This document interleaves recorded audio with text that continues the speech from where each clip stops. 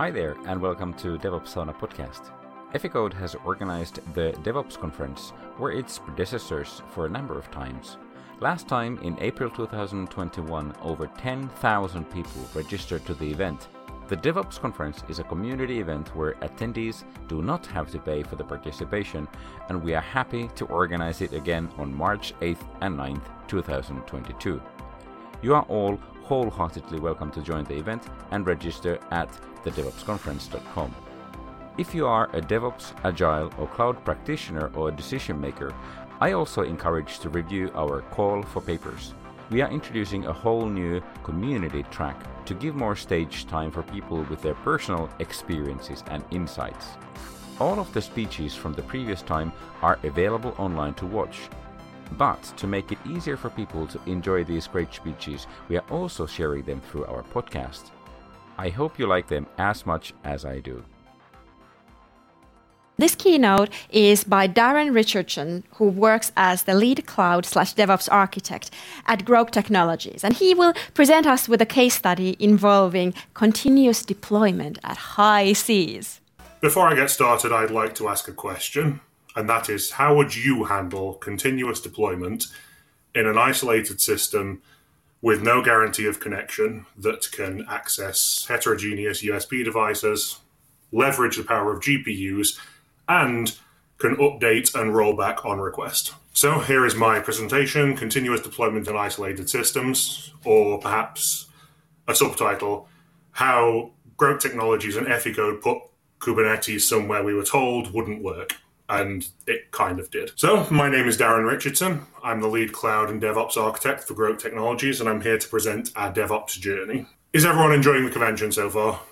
I have been. Particularly, I liked Cheryl Hung's predictions for Cloud Native in 2021, because it felt like she was talking to me, because there she was predicting more edge cases and IoT for Kubernetes in 2021, and now here I am 24 hours later talking about exactly that.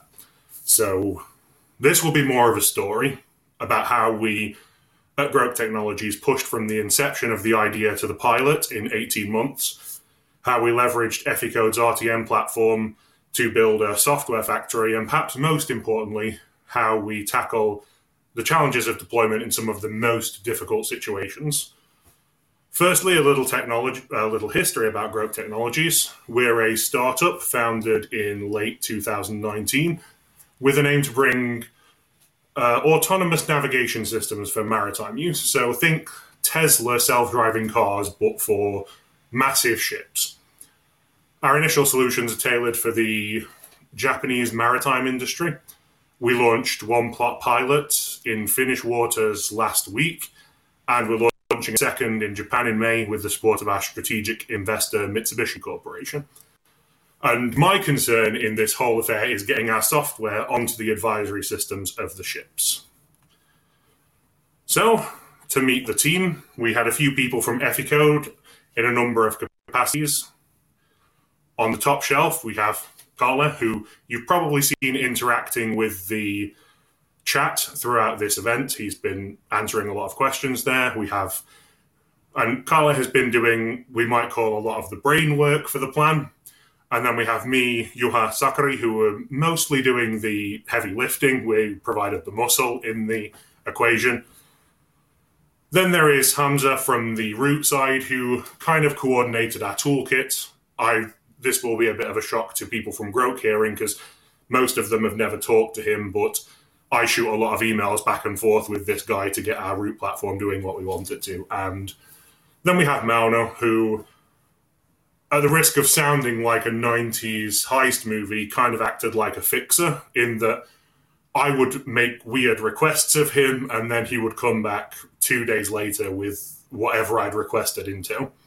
And of course, he was kind of supervising the efforts. You've also seen him engaging with the chat. You might be talking to him as well. And this was the team. This is the team on the DevOps side. There was also a lot of support from the internal Grok staff, integration teams and such. So let's move on and have a quick discussion of our product. Now, I have to be a bit general here because we are still in a research and development phase. So a lot of what we're doing is not like available knowledge for the public yet. But this has been cleared, so I will tell you what I can. Picture that you're a ship's captain. You stand on the bridge and you direct 50,000 tons of metal. Now, you do this by assimilating data from various systems on your ship and your own observations, and then you make decisions on how best to operate. As a long-term goal, this is what Groke Technologies is intending to emulate: an AI captain, an autonomous vessel control.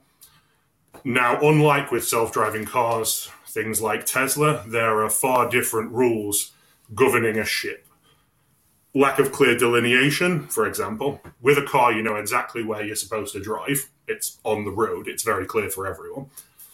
Unless you live in Finland during the winter, and then everything is covered in snow, and you kind of have to guess where the road is. You just kind of point between the trees and hope. And that's kind of the situation we're dealing with at Groke, because on a ship, you don't have these clear lanes of navigation, and when you do, they are definitely not delineated within the ocean. So, firstly, we have awareness. That's what we need to build initially. Our awareness system, which went out for the first pilot last week, sits on the ship and gathers data, gives advisory notices, and generally improves situational awareness. So, normally, you'd have ships that gather the normal data if you'd expect on the bridge, and our system fuses it together. So you have GPS data, which tells you where you are. You have AIS data, Automatic Identification System, which is a marine protocol which tells you where other ships are. You have visual data from a wide field of view camera, and basically this data and some others is all fused together and delivered to a custom UI which picks out and identifies objects from the horizon based on this data. And then obviously it gathers this data. It gathers how the captain responds to these situations that they might come up with, and then delivers them to our machine learning platform.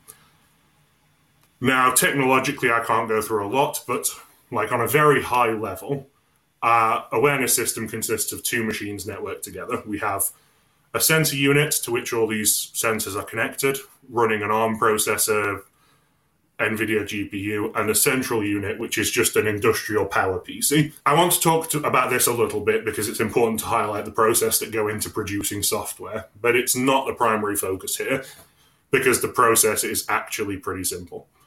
The big challenge was this: how do we keep an updated application stack on board? And to do that, we need GitOps, obviously. We'll get into it a bit later, but we have to make the up-to-date stack available. We don't have a connection to the vessels at all times, as we discussed at the start, so we can't push updates in the traditional manner. We can't try and time them. We can't insist upon them. They have to be, and frankly, if we could, we don't want to. We don't want to be in a situation where someone is using our system in the middle of a storm in the ocean and we pull it down because we push an update. This decision has to come from the captain. So, a quick overview. It's no mess, no fuss, linear flow. We code. This goes into the pipelines. The images are built, and we push it to binary storage in Artifactory. Now, here is where I would have said something about this is how we allow remote updates to the most inaccessible areas you can think of. But yeah, then February 18th of this year, NASA landed Perseverance on Mars and immediately performed a software update. So they kind of took a little bit of the wind out of my sails here, but I can say this is how we're planning to enable some of the most inaccessible areas on this planet to get software updates. I would also like to take a moment to talk about the Ethicode Root platform. Basically, because we're a startup, we've had the luxury of being able to try and do things right from the start. And that is a situation that not a lot of companies find themselves in. And having one centralized DevOps platform made life a lot easier for us. So this is like kind of a without agenda, just because I think it's kind of cool. Ethicode Root allowed us to go from 0 to 60 very quickly. and that is saved us a lot of time and allowed us to develop elsewhere. Why Kubernetes? It's a fair question in a way. There are two mindsets when it comes to it, and one is Kubernetes is not designed for this, so we shouldn't use it. And the other is Kubernetes might work for this, so let's give it a try. And it all comes down to the fact we wanted orchestration. So we have to not ask why Kubernetes, but why orchestration. We have to take one step back. So why orchestration?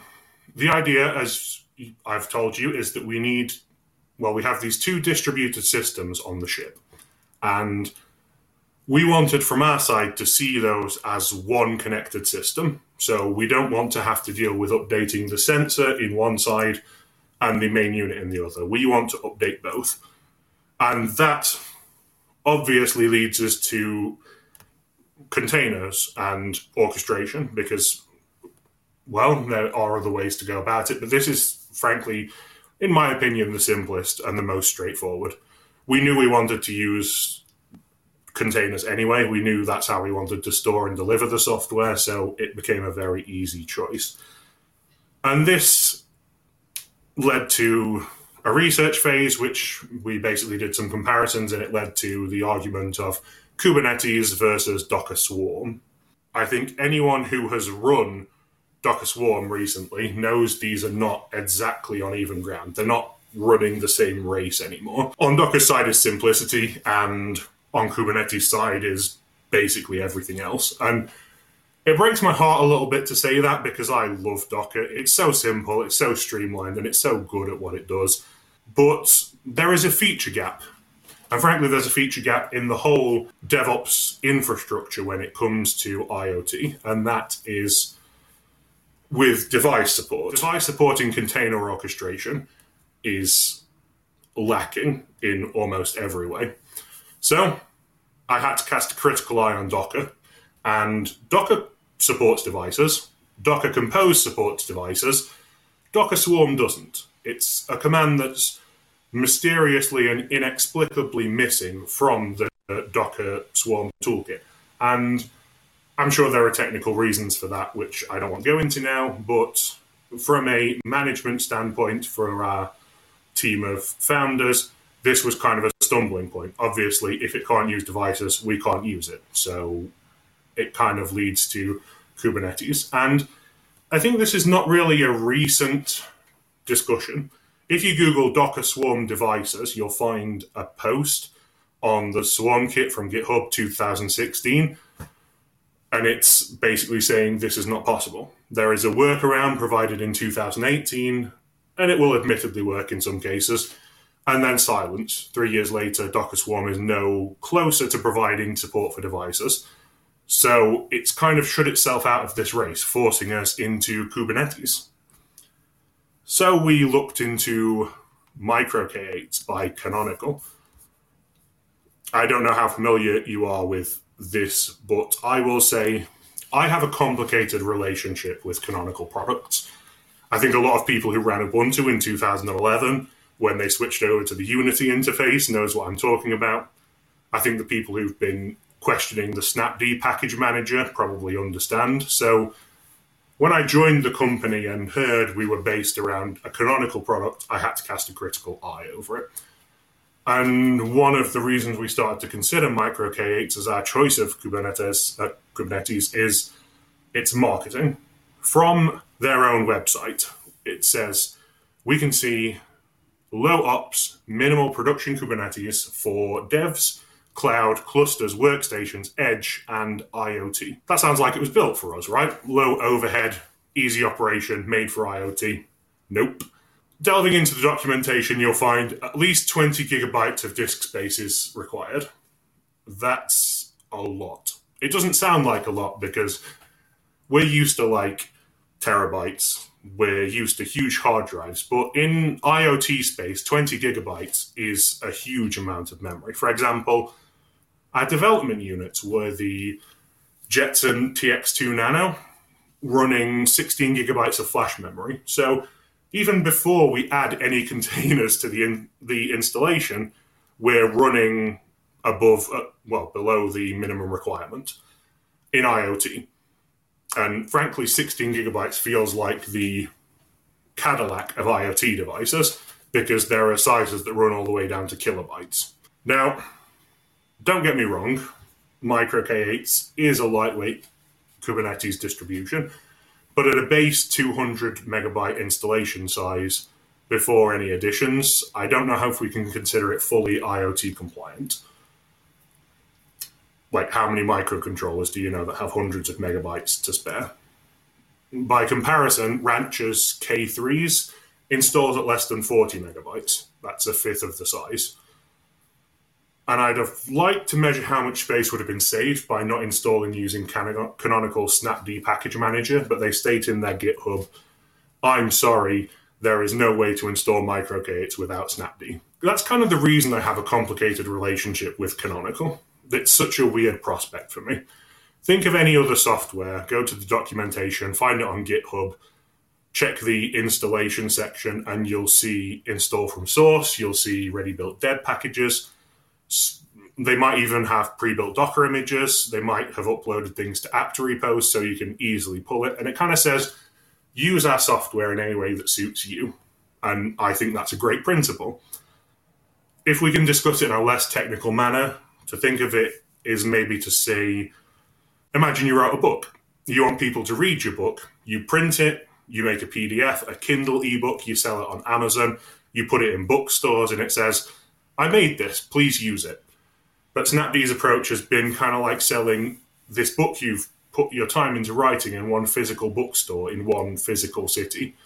And it's a weird prospect. Now, I don't want to paint a negative picture of MicroK8s. We are using it. I will state that right now. And it does a lot of great things for us. Whether we'll use it indefinitely, I can't say. At the moment, it gives us a big advantage of being simple to deploy, simple to enable additional options like a local image registry, networking add-ons. So those things save us a huge amount of time when we're full steam ahead, like I say, going from inception of the idea, formation of the company, pilot in 18 months. Obviously, we need to have some kind of pace to us to pull that off, and MicroK8s helped out with that a lot. So it's kind of two sides of the same coin thing. But I can see a future where we switch to K3s, and it's not to save on the disk space, but to cut ties with Snapd Package Manager, which, it has its forced automatic updates of packages, and when we can't guarantee a connection, we have to prioritize the traffic coming out of the ship and going back to it. We can't have third-party components deciding it wants its traffic now. We have to be completely in control of that. The challenge, continuous deployments. The connectivity of the devices prevents standard push deployment mechanics, so it has to reach out itself for updates. It's GitOps at its core. But how do you actually facilitate that? And for us, it was really a very simple answer. Bash. And it's like, this is what now a 30-year-old technology. It's very simple, very standard, but it suits our purposes perfectly. A small bash script sits on the device, so we have the bash script on the vessel. But basically, we're using an old technology to keep this whole stack up to date. The updates is one of the big reasons for using Kubernetes, because it kind of allows us to create this small cluster inside the vessel. So it has its control plane inside the vessel, and the bash script grabbing images from our Artifactory and pulling them in when it has connection, and then storing that application stack for when the captain decides he wants to upgrade. And we can basically use that to store months of updates if we need to, but it has to be the request of the captain to update. He knows his situation better than we do. We are just coding the software. He knows where he is in the world and when he wants to update. So the magic bash script pulls an application stack, passes it for image references, pulls the images and pushes them to a local registry. That's another one of the additional features of MicroK8 that's really great, that it can just one-line command a local registry for us to store these images. No problem. this is how we managed to have the application stack ready for an upgrade and a downgrade at a moment's notice. And then we have a minor speed bump. Devices in, I say micro K8s here, but it's actually in Kubernetes in general, I would say. I don't know if anyone's tried to use devices in Kubernetes. It's not a simple matter. We had like a long discussion of how we would get this to work, and I remember tasking the guys with Efficode from this, and we had a meeting in Teams like maybe a couple of weeks later where we looked at the options, and I will present these options to you now. We had 4 options, basically. Code custom resource interfaces ourselves, and this would require a lot of resources dedicated to an area we weren't entirely specializing in, because we're trying to make the software. This Kubernetes is kind of a step on the journey. It's not where we're trying to get. It's just something we need to do.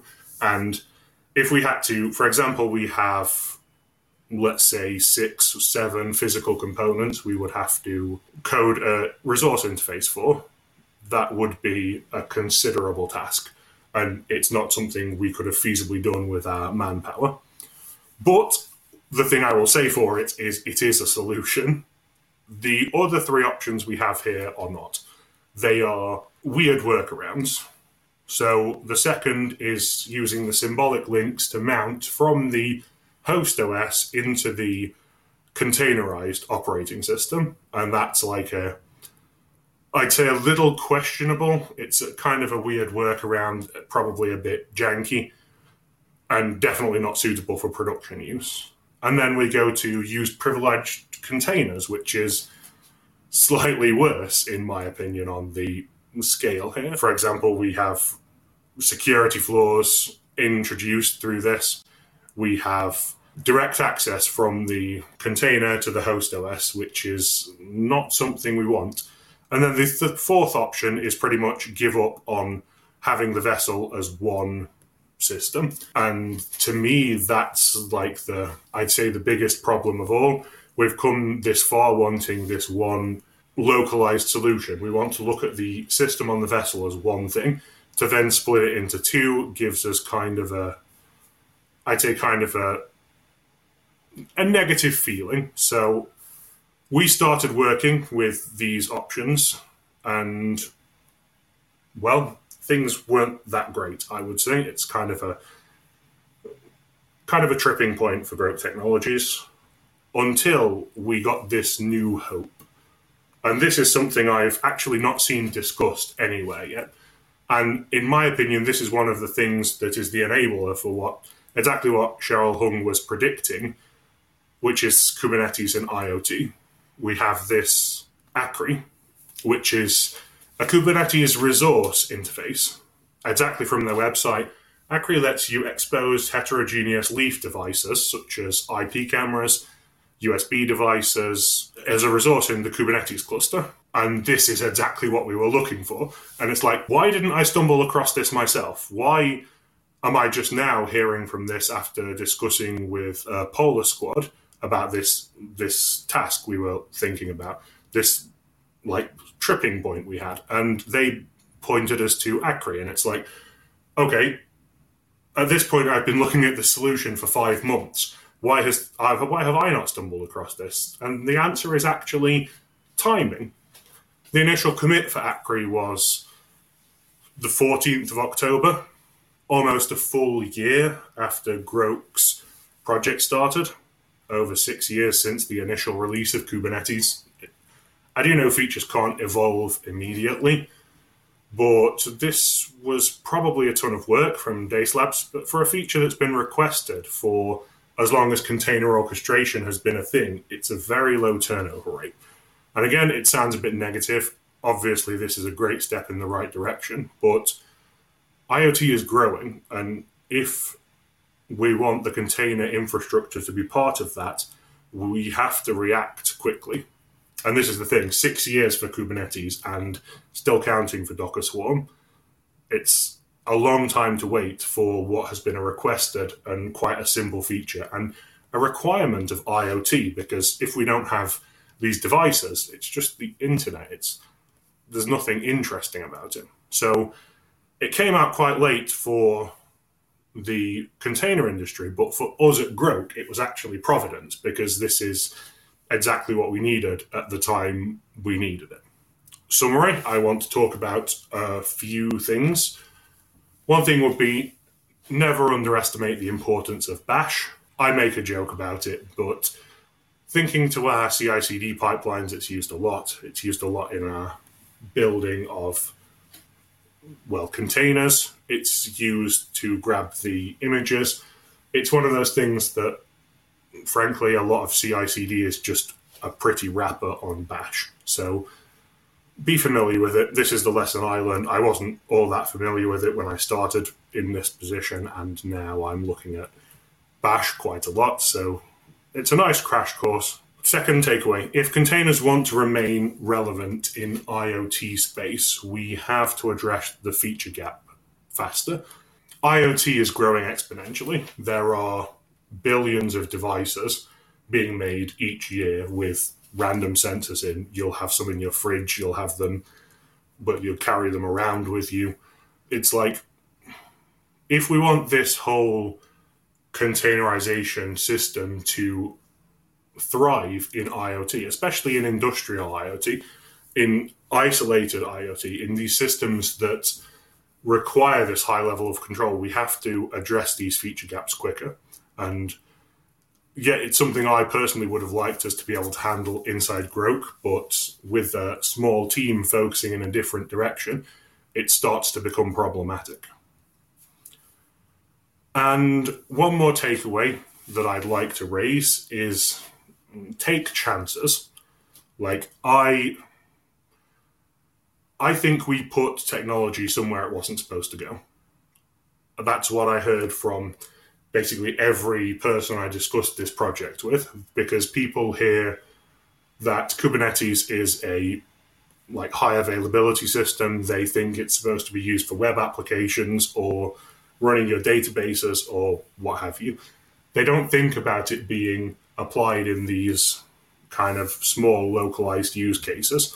But it gave us the opportunity to consider our ship exactly how we wanted it, as one individual system that we can schedule across the entire ship, across both nodes as we need to. So this is the thing. If people tell you that technology can't be put somewhere, question that and take the chance. And sometimes, yes, you might fail, but that's kind of the core of DevOps, to fail and fail quickly and learn.